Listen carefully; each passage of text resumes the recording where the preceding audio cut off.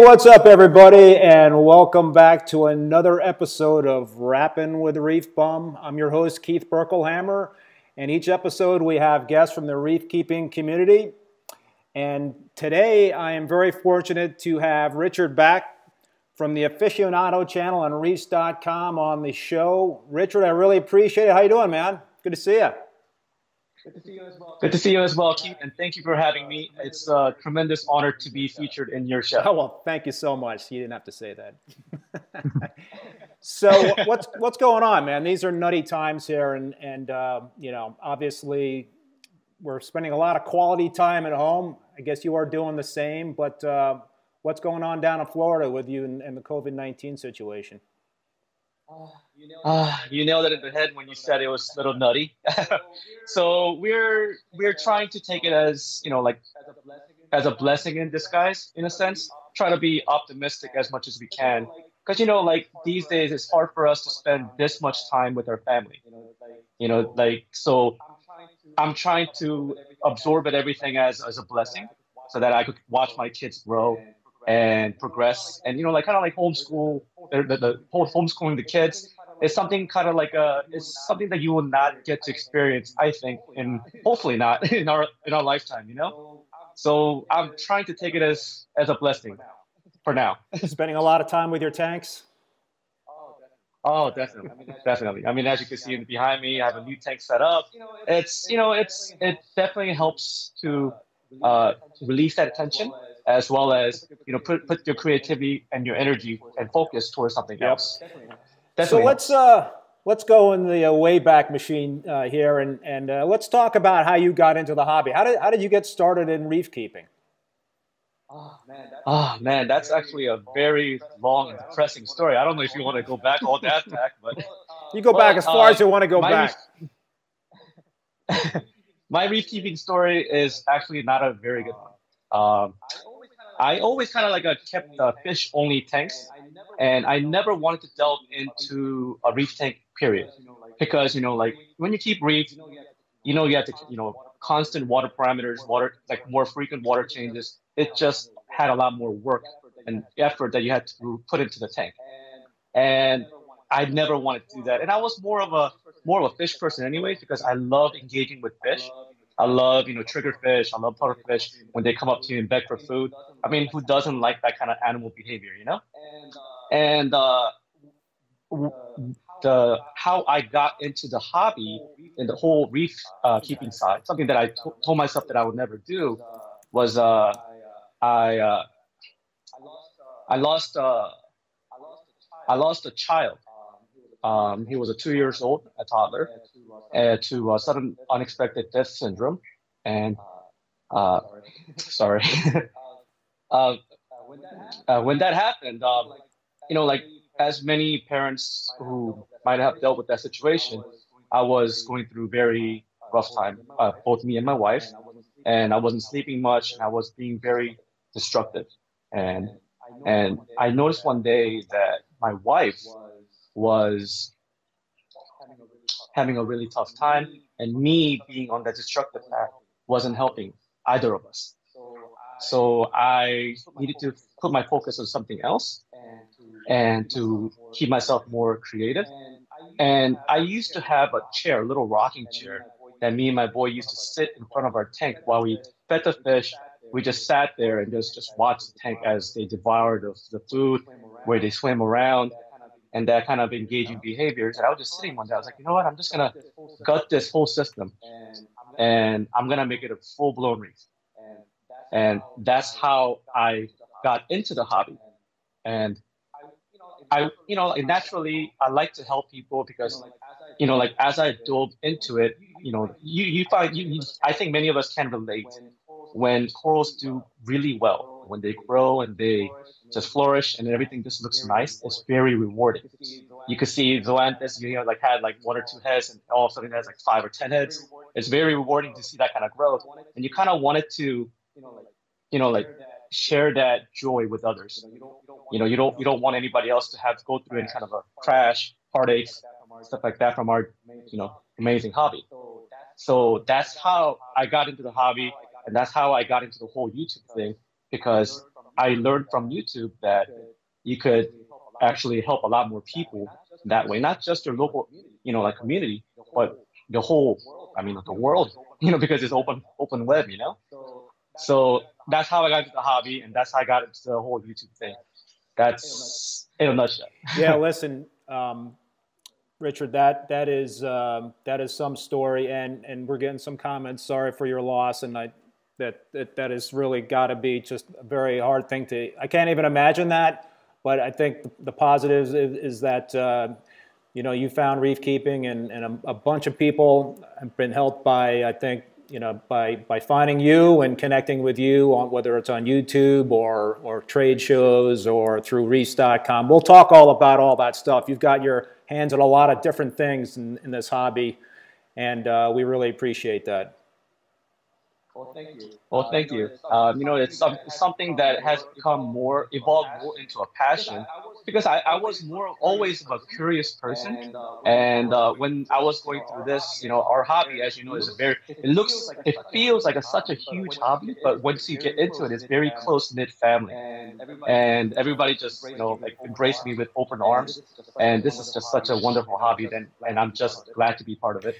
So let's talk about your tanks. And before we went on, we were starting to talk a little bit about your tanks. And you said that you've got a new nano tank that you set up a few months ago. And you know what? I can run. You put together a video of that, a couple of minute video. So why don't I run that and you just talk about that tank for running that clip? Sure. Well, I don't have my laptop in front of me right now, so I'm just gonna go on the fly. But this tank is a 25-gallon tank from JBJ. To be honest, I wasn't really aware that JBJ made tanks like this. I always found them to be like nanocube style or like freshwater type of style, but I was pleasantly surprised at what they had to offer from different type of trade shows that we both attend to, like Reefapaloozas or Global Pet Expos and such. One thing that I really liked about this tank was that it had a good filtration section in the back. Like a lot of downside to all-in-one tanks is a small amount of filtration section in the back. I mean, these tanks are really great because you don't have to have sumps and etc. But you always have to fight for that space. And one thing that stood out to me was the filtration was really good and back area. It had a lot of room to put whatever I wanted. I put skimmer in there, I put media in there, and I just picked this one up and just started up. It's in there. I originally had a 10-gallon IM Nuvo, and I wanted to do something more, but as you know, like nano tanks, you hit limitations pretty quickly. And like when you get a bit with the reef bug, you always want to go a little bigger, and that's basically what happened. This was coming from a kitchen stand, like on a kitchen counter. Talked to my wife into it. Now it's just sitting inside the middle of the living room. Her condition was that it had to look beautiful, it had to look like a furniture grade, not like somebody DIY'd it. So I was like, okay, let's go ahead and do that. And I just, like pillaged and like cherry picked every coral vendor, every coral, wholesale facilities that I'm friends with. It's like, I like this one, I like this one. And I started putting together quite a nice, ecosystem. And so far, I'm very pleased with how everything came out. Because this is going to be very low maintenance tank, I've been focusing more on stuff that my wife likes, and what she likes is more of an LPS tank, like where things that sway. So I created a Euphyllia garden with torch garden on one side. I created a hammer garden on the other side, and I put a whole bunch of different type of gonoporas, alveoporas, and such, and a lot of different soft leaves that, like such as Recordias or Blastos, that my wife likes. So how much rock do you have in there? I mean, is that pretty much your biological filtration? Is that did you start that with dry rock or is that live rock? Everything actually is pretty much live because I cycled these rocks in other tank, and the other ones I had it in my other sump on my 210-gallon main display. In the sump I had in here, I think I have about like maybe 15 pounds of rock. But I also have, those biomedias that they sell these days. eShop have these long, like a very space-saving but tall but slim. They have those kind of biomedia, and I put them into the filtration section. And they said that one of those little cube was equal to like 1 pound of rock. And I think I have like 40, 50 of them. Well, I'll tell you, for only being a few months old, that tank is rocking.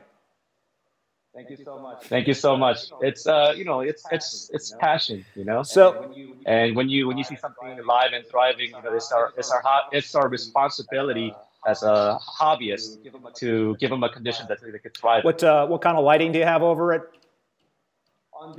On this one, I have an Ecotech XR15 Yeah. Pro. This is a Gen 4.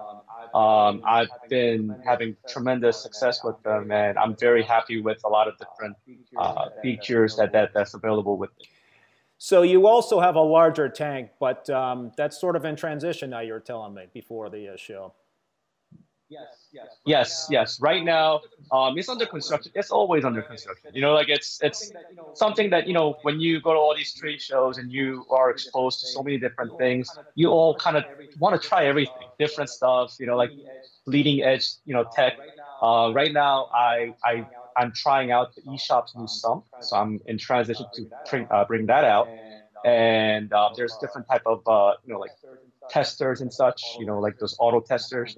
I'm trying those things on, and different type of power heads. I'm trying actually 4 different power heads in my system right now, but as you can imagine, just wires everywhere. Yeah. Something that I need to fix during this lockdown. Oh man, you should see my wire management. It sucks. It is like a frickin' Well, bird's hopefully, nest. yeah. But have you seen those from CoralView, the Wave engine?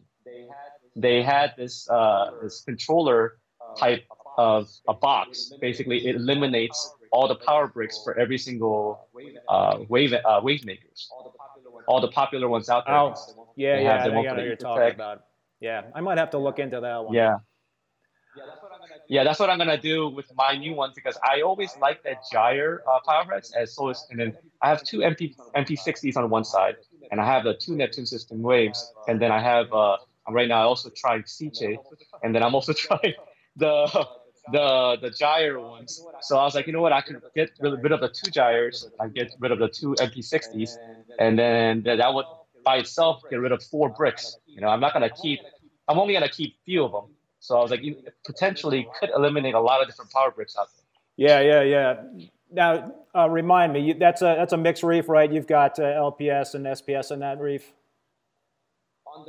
On the main Yeah. tank, yes. I always kept the mixed tank because like when you scuba dive in the ocean, you don't find one specific type of coral, but you see everything. And so I mean, it's just I like to recreate what I see and what I see from the documentaries and such. And it's just our ocean has so much more to offer than just one specific type of coral.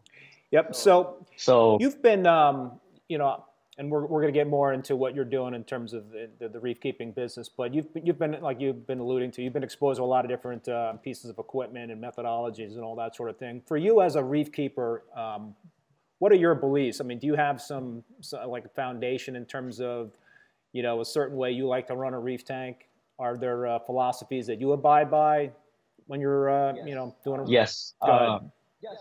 yes, I do. And thing is, people find it kind of ironic because I like to try all the new toys and etc. However, I'm a very old school method reef keeper, and I like to keep it as the KISS method, keep it simple, you know. And so basically, I feel that every machine or mechanism that you put into your system, that's just one other method for your tank may possibly fail. Or if I do put anything, I have to have a redundancy in place. So right now, I mean, like I have everything in redundancy either with the controller or I just keep everything as simple as possible. Because more stuff like, more dosers, more this, and just putting everything together, it's just more possibility of things for you possibly to fail. Because I mean, like all these things, especially in saltwater, nothing is lasts forever. It's just matter of when, and if you miss out on maintenance or something like that, which let's admit it, let's be fair, and like we all miss a maintenance or two, or we don't keep up as much as we should, and that's very easy for us to cause our tank to crash. Yep. I totally agree with you. I have the same philosophy. I really like to keep things simple. I don't like a lot of moving parts. I think the more moving parts you have, the more chances there are for something to go wrong. So I do believe in technology, though. I think controllers are very valuable to keep track of a tank, but I don't like to lean on a controller too much. So so I have a GHL cage director, and I monitor my alkalinity. I only do one test per day with that, but I don't have the control function set up on that. So like if the numbers start trending a certain way, I don't have the function set up where it would automatically change the dosing to adjust the alkalinity. I just kind of like to get the feel for it myself. I'll look at the numbers, I'll look at the trend, but I don't want to go too overboard with the technology, even though it is available. Yeah. No, I completely agree with you. Same thing with the controller, and like I have invested a lot into a controller into my system, and even with that, I don't fully just depend on that because what if one day Apex their server were to fry or something, or what if my power bricks go bad or something? Then I'm pretty much stuck. So I have wave makers on a different outlets, not on Apex, or like it's just few things that could potentially like even if I'm not home for a whole day, it will still be okay. Yep. For me to come back next day and Yep. fix. So I have it in a certain way so that redundancy is so important in this hobby because it's some like I said before, any kind of mechanical stuff in our system, salt water is just so damaging, and it's just matter of when it would just die. So it's so redundancy. It's so good to have in this place, I think. I had a pump in my 55-gallon saltwater makeup drum that I had since 2006 that crapped out on me finally this past weekend. It lasted since 2006, and I didn't perform any maintenance on that thing. So it was about time, I guess. But that was like a Mag 12 pump or something crazy like that. But that's not the lesson here, though, right? The lesson is to do your maintenance and to really stay on top of the equipment. But sometimes you get lucky. Right. Hey, actually, we got a question from Roman's Reef. He's got a question. Have you had any experience with the Red Sea Reefer 90-watt LED? Have you had a chance to try that out? Red Sea Reefer one? I actually saw them at the show. If you look at the actual chip of the LEDs, it's actually the Cobb style LED. It's a multi-chip. It's very different from the traditional LEDs that's found in the market. And you will see that kind of chip on Kessel. It's a very similar style, except the optic is slightly different. But those are nice, and those have better shimmers than the traditional diodes that they have, the regular LEDs. But yes, I think you lack a little bit of color per se. Depends on the diodes. I haven't really dip into that whole multi-chip section yet on the Red Sea one. But traditionally, I like to have a different separate diodes. I know exactly what's on the chip. Yeah, I tell you, I have still resisted the LED trend. It's not a trend anymore. Pretty much everybody's using LEDs, and I like to keep SPS dominant reef tanks. But if I do get another tank, I think I'm going to have to take that plunge into the LED world. And listen, I've seen others tanks with the LEDs, and obviously people have a lot of success with them. But I'm an old school reefer, so it's tough for me to break away from those tried and true 400-watt metal halides. They grow acropora like weeds. Right. But you better stock on those bulbs because they're getting harder and harder to find now. I know. That's what worries me. That's what really does worry me. Yeah. So Richard, let's get into what you do for the reef keeping industry. Like I mentioned, you have multiple roles, and so you have the aficionado channel. You also do work for Reefs.com. Right. You also do work for Reefapalooza, the trade shows, and all that stuff. You want to just talk about all those things? Sure. So basically, Aficionado channel is how I started into the hobby, and that's how a lot of people got to know me as. But then I was hired by Reefs.com because they liked the contents that I was putting out. So now I work with them to put out different type of content. I basically folded my own channel for the benefit of Reefs.com because they had much broader audience.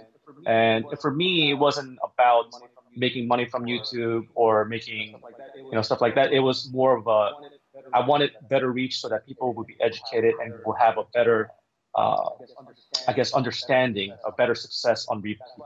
That's why if you looked at my videos for first 5 or 6 years, I didn't appear in front of any of my film, and a lot of the vendors were kind of like, especially Terrence and Neptune Systems was always on my case. You have to be in front of your thing. You have no brand identity. I was like, what brand? But I got on there so that I could get familiar with people and they could get familiar with me. So when they see me at trade shows or etc., they could ask me any kind of questions and such. Um, so I got into Reach.com through that, and I do write articles and I do videos for them once a week or bi-weekly. Articles are much more frequent. And for Reefapalooza, I was hired from their first year at Orlando show, and I cover basically everything on every show except California show. California is I covered it last year. This year I'm not sure yet, but there's a lot of COVID and everything like that. But mainly I usually cover all the shows, trade shows, so that we could I mean, like these trade shows are so great for the hobby and it's just so interesting. And I just feel very fortunate that Lou and Vic and the whole Worldwide Coral team, as well as the Greg Carroll and the whole California team feel confident enough to hire me to represent their show and represent all the vendors out there. And what I do over there is that I try to show to the people that's not able to make it to the show what product is coming out new, what coral is trending, and what kind of escaping style is now more relevant to our hobby, and then just different tips and tricks in the hobby that you or other people would not have been aware until that video may have come out. So, in terms of your years covering the trade shows, what stands out in your mind over the last few years in terms of new product releases? What kind of comes to mind, top of mind there in terms of things that really kind of made you kind of like, wow, that's something? I think last 5 years, possibly even 10 years, like the most revolutionary, I think, has to be Trident. Because thing is that, like I said before, I'm very old school style reading, and I'm sure you are too, because you're the tank of the month at the Reef Central. I mean that's the old school stuff right there. Yeah. I mean, like the holy trinity of reef keeping, alkalinity, calcium, and magnesium. Those are the top three that you check as a old reef keeper at all times.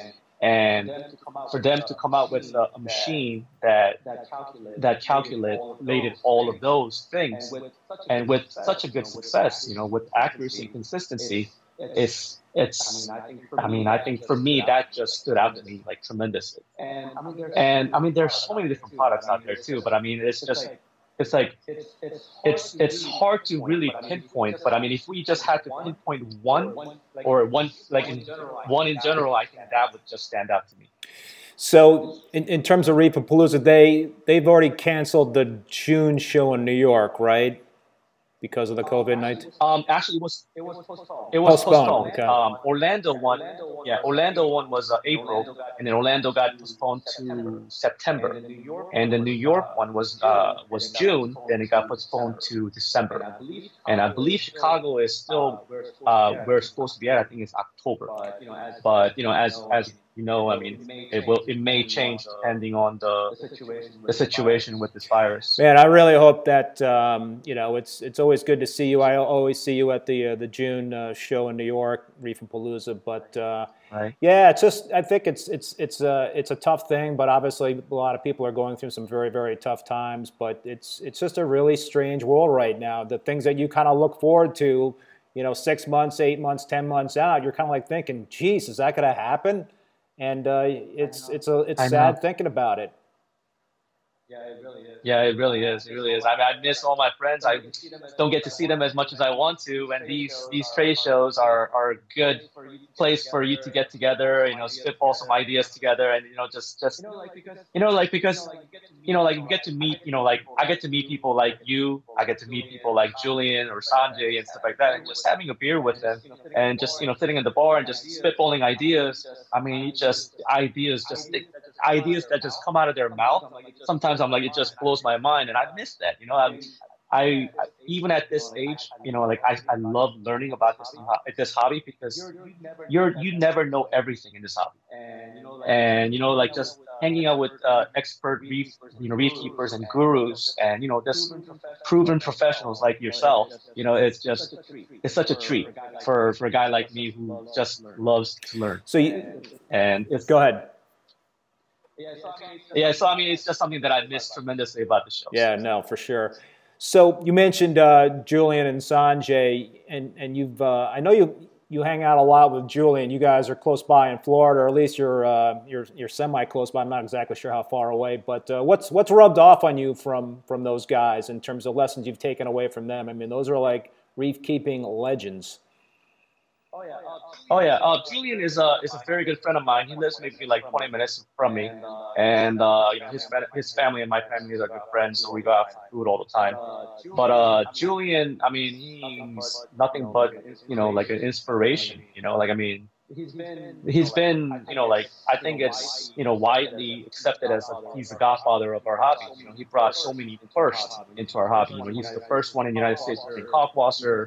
He's the first to bring Duncan corals to the United States, as well as many different type of stuff. And like he's been into it since what, like 70s, yeah, like early 80s, and even to this day, he's still experimenting, trying to learn new things. And like for example, last week we were talking about designer corals, like actually like biologically DNA altering corals to change pigments.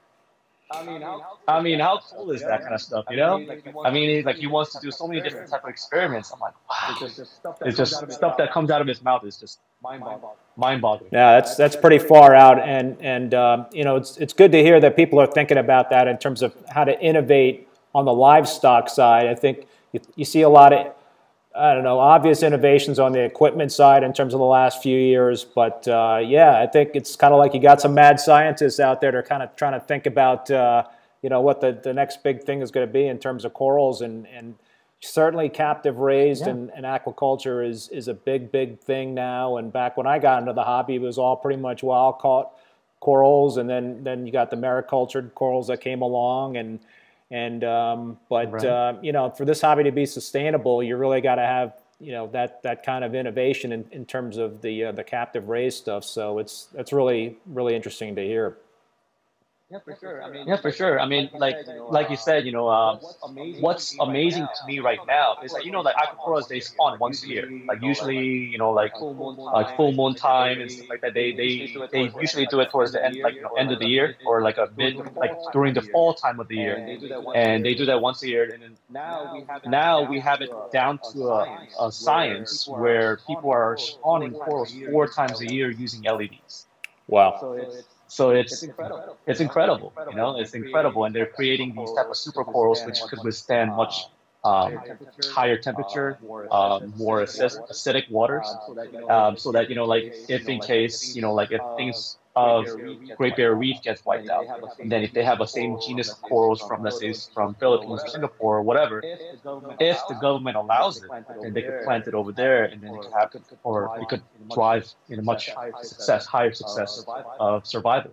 It's something interesting, very interesting things that's going around. I mean, it's just like you said, like aquaculture and stuff like that. Right now is definitely the way to go. Yeah. So being in Florida, you have you're lucky in that there's a lot of different folks like Julian, and there's a lot of businesses in Florida. I mean, you get around pretty good, right, in terms of being able to talk to different people and to tour different facilities. How's that helped you out in terms of what you've been doing for Reefs.com and what have you, and just the knowledge that you've picked up? I mean, Florida is a really kind of a hotbed, that in California, right, for reef keeping? Right. I always tell all my friends over here that because people don't know unless you leave the state how blessed we are to be in Florida. I mean, I call this place like the mecca of reef keeping because I mean, you have Julian over here. We used to have Tony Vargas maybe 30 minutes away from here as well. He's another old school guy. And then we have New Life Spectrum hour away. Like we have ORA 3 hours away. We have Biota 20 minutes away. And then like we have so many different type of places around here. Home Labs, Pro Aquatics, and like just so many big names around the hobby, and it's just all here in this state. And it helped me out tremendously because I'm actually able to drive to all these places, even though I don't like to drive so far. But I was able to go and visit these facilities like in person, and then check them out, and then how they see how they actually treat animals and how they actually do everything, so I could kind of apply it to what I do, as well as give advice to fellow people, hobbyists, on like this is how they do it professionally, and this is what you could take out of that. Talk about Worldwide Corals. I mean, they just opened up a new superstore. What's your impression of that facility? It looks pretty awesome. Man, it is really awesome. And it's funny, Worldwide Corals, I knew Lou and Vic ever since they first opened up their store. Their store was very tiny. It was on a 2x4s, like everything, all the stand was 2x4s, and it looked like like it was like a almost like a little bit above garage level, but I mean it had that very homely feel. But this superstore, it feels like almost like, I don't know, Costco. Costco of beekeeping. I mean, it's just everything, and everything is. I mean, one thing that I really like about them, and one thing that I think it led to their success, is their attention to details. Because like if you go to any store, you'll see big water baths everywhere. You see water baths for RODI, and you see the water bath for salt water. But I mean, they wrap these things in the salt water that they carry and stuff. I mean, they just made things very look pleasing to the eye. They just make that shopping experience so much better. Instead of just just looking at this regular old vat. And then they made a section with a whole bunch of TVs and the educational things about their products constantly just on a repeat, so that people are like, when they're trying to make a purchase or trying to make that educated decision on what to buy, they have options, and they education is right in front of them. So I mean, I kind of like that. No wonder your nano tank is looking so good. You got so many great options to go and cherry pick corals there, right? Yeah. I'm definitely very, very fortunate. Having doing this for close to a decade, I made some really amazing friends. Like I said earlier, everybody just embraced me with open arms. And like when I was like, okay, guys, I need to put up a tank together. This is what I can get. What can you guys help me with? And they've been just what do you want to do with it? And then I just went to 3-4 different people, and then just fill out the tank very easily. And it's overwhelming. It's overwhelming with love. That's a beautiful thing. All right, I got a few rapid fire questions for you. Shoot. What does your dream tank look like? My dream tank. Okay, I'm gonna unveil it officially now with you, Keith. During this Reefapalooza in September, my dream tank will be unveiled at Elo's booth. Oh wow! Okay. Yes, you heard it. You heard it first here on Reef. So we're not getting a preview right now, I guess.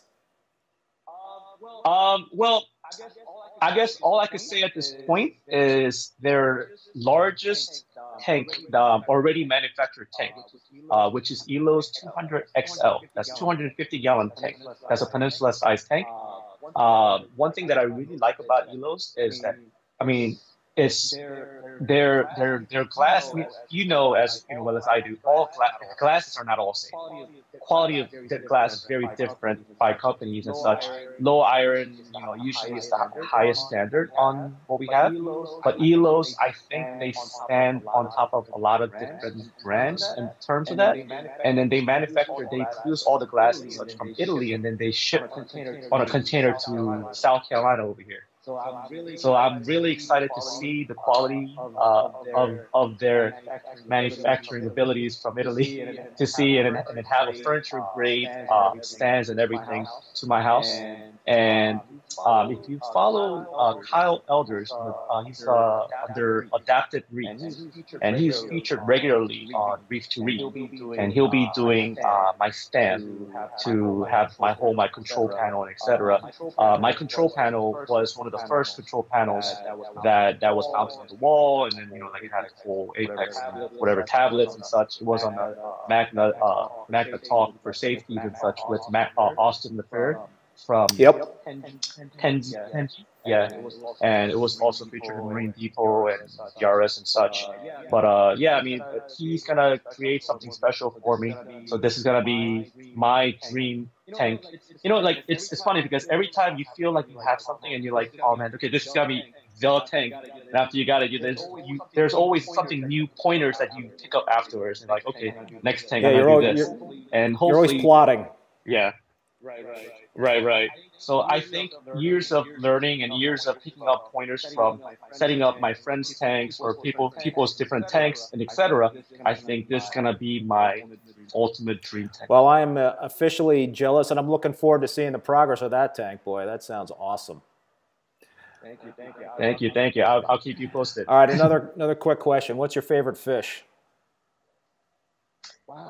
Wow, that's asking which child is your favorite. But okay, so if I had to choose, okay, I like a lot of different types of fish, but if right now, fish that I always go back to is an angelfish because they're big, they're they're very graceful.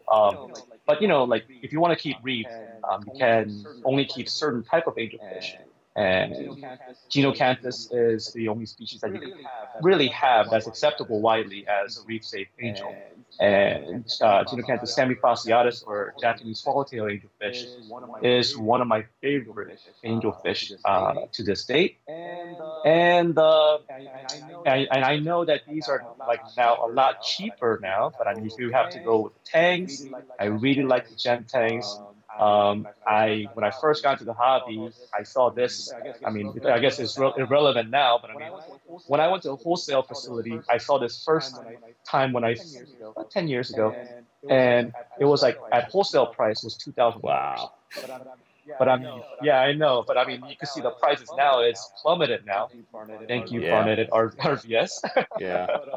But man, it's so much cheaper. But still, then like you have this I guess this adoration for that fish, and it never really faded with me.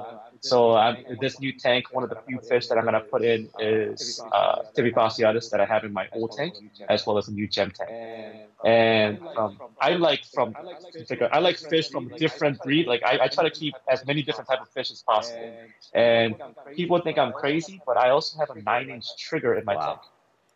That's a big trigger. Yeah, I have a crosshatch. Oh yeah. Keith, you may know him from RC. This guy, he used to be a Reef Tank of the Month in Reef Central as well. Do you know this guy named Ching Chai? Yeah, from Thailand? Sure. He had right. Me and him used to talk a lot, and he used to hand feed his fish. We used to FaceTime each other, and he used to have a crosshatch trigger, and I fell in love with it. Does he? And ever since then, go ahead. What are you thinking? Go finish your story. I was going to say something, but go finish your story. Sure. Okay, so Ching Chai was showing me his crosshatch trigger eating from his hand. And I was, when the Hawaii was foreclosing, I had this fear of missing out on one of my favorite fish. So I put up feelers out there that I wanted a crosshatch trigger. Right? And then I got a call from representatives of Hassan Whiteside, a professional NBA basketball player. ATM did a tank install in their house, and male trigger was going after the female, and he wanted to take out the male. And I was like, "Are you sure? Because if you take out the female, then male will be okay. He'll be mellow." Yeah. And he's like, no, he's the aggressor. I want to take him out. I was like, okay, you don't have to twist my arm for it. I'll take it. Awesome. So we worked out a deal, and I was able to get that fish. And I was like, but I need to upgrade my tank. That's where Elo stepped in. But that it has to be my favorite trigger fish. So you mentioned Ching Chai. Does he still have the tank, or did he break that down? I haven't. He hasn't really been present on Reef Central for a while, right? Yeah, he's not present that much in Reef Central. He actually took that tank down. When his father passed away, he actually opened up a seafood restaurant that his father wanted to do before. He opened one up and he moved the tank over there and kept it as a fish-only tank. And I believe he only kept a nano tank at his house for that peppermint angel. Yeah, that was probably one of the most amazing tanks I had ever seen, and I think it was probably the most popular build thread on Reef Central for probably years. Oh, I agree. I definitely agree. My aquascape right now was inspired by his. He had that three columns of rocks with the just bonsai-esque rock, and that's what I wanted to recreate. So that's what I did with my tank. Yeah, it was kicking. So, all right, what's your favorite coral? Oh man, that's really hard. But if I had to say, I really, really love donut corals, like Acanthophilus. Reason why is because just like fish, it has such a great feeding response. And I, everybody that knows me personally know that I'm very heavy-handed when I feed, and I love the fact that with this one I could feed so much. Like I could just make a thick paste of like a coral frenzy, powder and just lay on top of it, and you could just see it just open up real quick and just swallow all that up. Or even their pellet food, TDO pellets, and they just gobble it up. And it's just fun experience to show my little kids to see how everything is alive. Because like for as a kid, it's hard for them to, I guess, imagine these corals being alive. They look more like Yep. plants. But for them to open up like that and have that kind of feeding response, and for them to show different type of things, and I show the time lapse as well because I'm able to we're able to easily do that with our cameras and our phones, and they when they see it they realize, wow, these are actually animals. And so I mean those are my favorite type of corals. Yeah, a lot of folks like moving corals. I mean, I happen to be in love with Acropora and SPS, but I've got a lot more LPS in my tank than I've ever had in the past, and people kind of get drawn to those because of the motion. Right, right. Acropora is beautiful, and I love Acroporas. Don't get me wrong, but I think what I really like about Acropora is the challenge, because like Acropora is apex of our hobby. Like if you can't keep acro, then you can keep anything. Yep. You Yep. know, and I think I like the color of acros as well as but I also like as much as I like the color and growth of acros, I like the challenge of it. Yep. All right, my last rapid fire question for you, Richard. If you had to pick one piece of equipment to have as a backup, what would that piece of equipment be? You needed redundancy. Right. I would say wave makers. The wave makers. Yeah, Yeah. because not everybody is like me because I use an insane amount of flows in my tank. I have, like I said, I right now have six power heads, like just running insane amount of water in my tank right now. But a lot of people usually have one on one side and one on the other side, or maybe two on just one side, just going in this way. You know, so if one were to go bad, or like let's say like a power strip on one, like they get surged and both of them just dies, you just need one to just get things moving until the another parts or repairs or spare parts come in. So it's always good to have water moving, and that has to be one of the most important thing I think. So we have another question from Roman's Reef. He is asking, I assume it's he, Roman. Apologize if you're not a he. What are the four key components that will make you a Hmm. successful reefer? Four And it components. doesn't have to be Okay. four. I think it's just So what do you think are the most important components? so for four most important things. Okay. So I'm just gonna go basic. You need good lights. I mean, photon is photon, but you need to have adequate lights of animals that you want to keep. You know, I mean, it doesn't have to be brand specific, but you have to provide the right spectrum, and intensity have to be great. And you need to have a good power head or wavemaker to provide that those type of flow or gyro motion of flow that these animals can thrive in. Because like a lot of people keep mixed reef, and like toxic warfare is a real thing here. and you don't want a mucus of a toadstool landing on top of aquaporin and just sit there because it'll kill it. You need constant thrashing water movement to move that all to your filtration section so you can get rid of it. You know, and I guess a good mechanical filtration, I'm gonna say protein skimmer. You need to have a effective protein skimmer to remove all the organics, inorganics, and just move all the the poop out of the water. To polish your water. And fourth method, I I can't stress enough what's the most important thing in saltwater reef keeping is the water. You need to keep you need to keep your water pristine, and I can't stress that enough. And like this may sound unconventional, but I know Keith, you also keep algae in your system. I think you have a Pexabellum, right? Yep. And I've also used a refugium. Yep, a Chaeto. I've got Chaeto in my system. Yep. Right. I'm a huge believer of like algae reactors.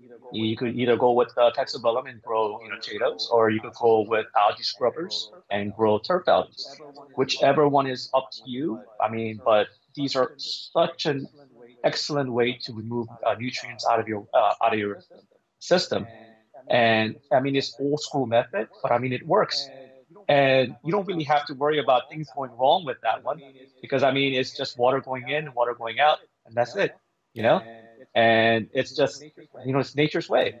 And if it works for nature, it works for us, right? That's my thing. No, that's great advice. When I first got into the hobby, I was using GFO. I think like a lot of people were using GFO years ago because it was really easy to use. It did the job in terms of pulling out phosphates in a reef tank, and it was easy to swap out the GFO every few weeks. But the problem with using GFO is that it also strips out valuable trace elements, which is not good. And if you use too much and you have use it too suddenly, it could cause your SPS and other corals to get pissed off. So it was something that I switched from. I used to use it, and now I use Chaeto, and whether it's the algae reactor or refugium, I do believe that natural is the best way to go in terms of nutrient reduction. And I think you also have a lot more control, right? Because when you're using macroalgae, you can adjust the photo period for that macroalgae. So if you need to ramp up or down the nutrient removal, then you can do that with the light cycle. You could also run the lights on a reverse light cycle for your display tank, so you can help elevate the pH during those darker during the lights are out. So there's a lot of benefits, and I think that's really good advice. I think going natural is key. I also I'm a firm believer in using at least some live rock in a new system versus just starting at 100% dry rock. I think that I did that for the first time a few years ago, 100% dry rock, and I just had a lot of issues with it. So I think that live rock, even though it's very, very hard to come by these days, and you can't do really as neat of things in terms of the aquascaping, I think it's vitally important. And I think that, I understand why it's not readily available. For my last tank, I was actually able to score some Haitian live rock from an LFS in Orlando called, I think. In Orlando. CN Reef, I think was the name of it. And Marcy's great. Yeah. So, and I took that stuff back home in the plane with me back to Vermont. And I felt like it was a major score to find some live rock like that. It's just not that easy to find around here. So, I think that's an important thing to go natural when you can. I definitely agree with you on live rock. I actually have a certain part of my sump, and that's where I put all my live rocks in there. And I'll switch it out every once a year, every other year, or something like that, because microfauna is something that shouldn't be overlooked, and some things only come from live rock. Like if you can't really replicate that because you don't know what to put in there, and live rock will have it. Yeah, I think for the new tank that I'm considering, I think I mentioned this. I'm thinking what you were talking about before, like a bonsai aquascape, very minimal aquascape. And I think the majority of my rock will be in a sump or a separate container that's plumbed into the sump, and that'll be the biological filtration. And then that leaves it open to doing some really neat aquascapes with what the dry rock in the main display, and your biological bed will be in that sump. Yeah, for sure. Yeah, I think that'll be fun. And with your abilities, and I mean, you're proven aquarist, so you're looking very much forward to what you have and draw some inspiration from you. Well, I tell you, I don't have any room left in my 187-gallon tank, so I got to do something about this. I hear you. I hear you. Every once in a while that my tank just overgrows out. Like I have abundance of corals that just grow out of control. I'll just chop them all up, and then luckily because biota is right next to me, or like I have a lot of Reef Club members like near me, I just donate them because biota is all about 100% aquaculture stuff. So I wanted to give them enough samples so that they could just start offering it. Yeah, I did that. So it worked out very well. I did that at the last Manhattan Reefs frag swap this past fall. I brought a bunch of corals I donated to the club, and they hadn't had one of those swaps in a couple of years. And geez, I hope they could have one coming up soon again. But it's always great to be able to do that. So Richard, I don't want to keep you much longer. Do you have any last words of wisdom for the folks out there in terms of just tips in terms of reef keeping, or any insight into the future in terms of new products and things that we might want to be on the lookout for? Man, it's kind of, I don't know. It's like when because like Keith, you're like the type of person that I looked up to when I was first starting my hobby and my journey with reef keeping. So it kind of feels kind of like really like odd for me to say like like these are the wisdom, the pearls of wisdom, but if I could say maybe I guess a couple of different products that you could be keeping an eye on is this. Like if you follow the trends of this hobby, what's been going on and what's been trending is automation, right?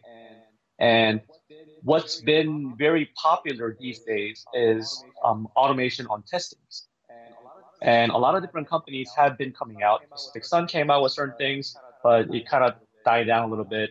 GHL came out with KH Director, and now they're coming out with the Ion Director.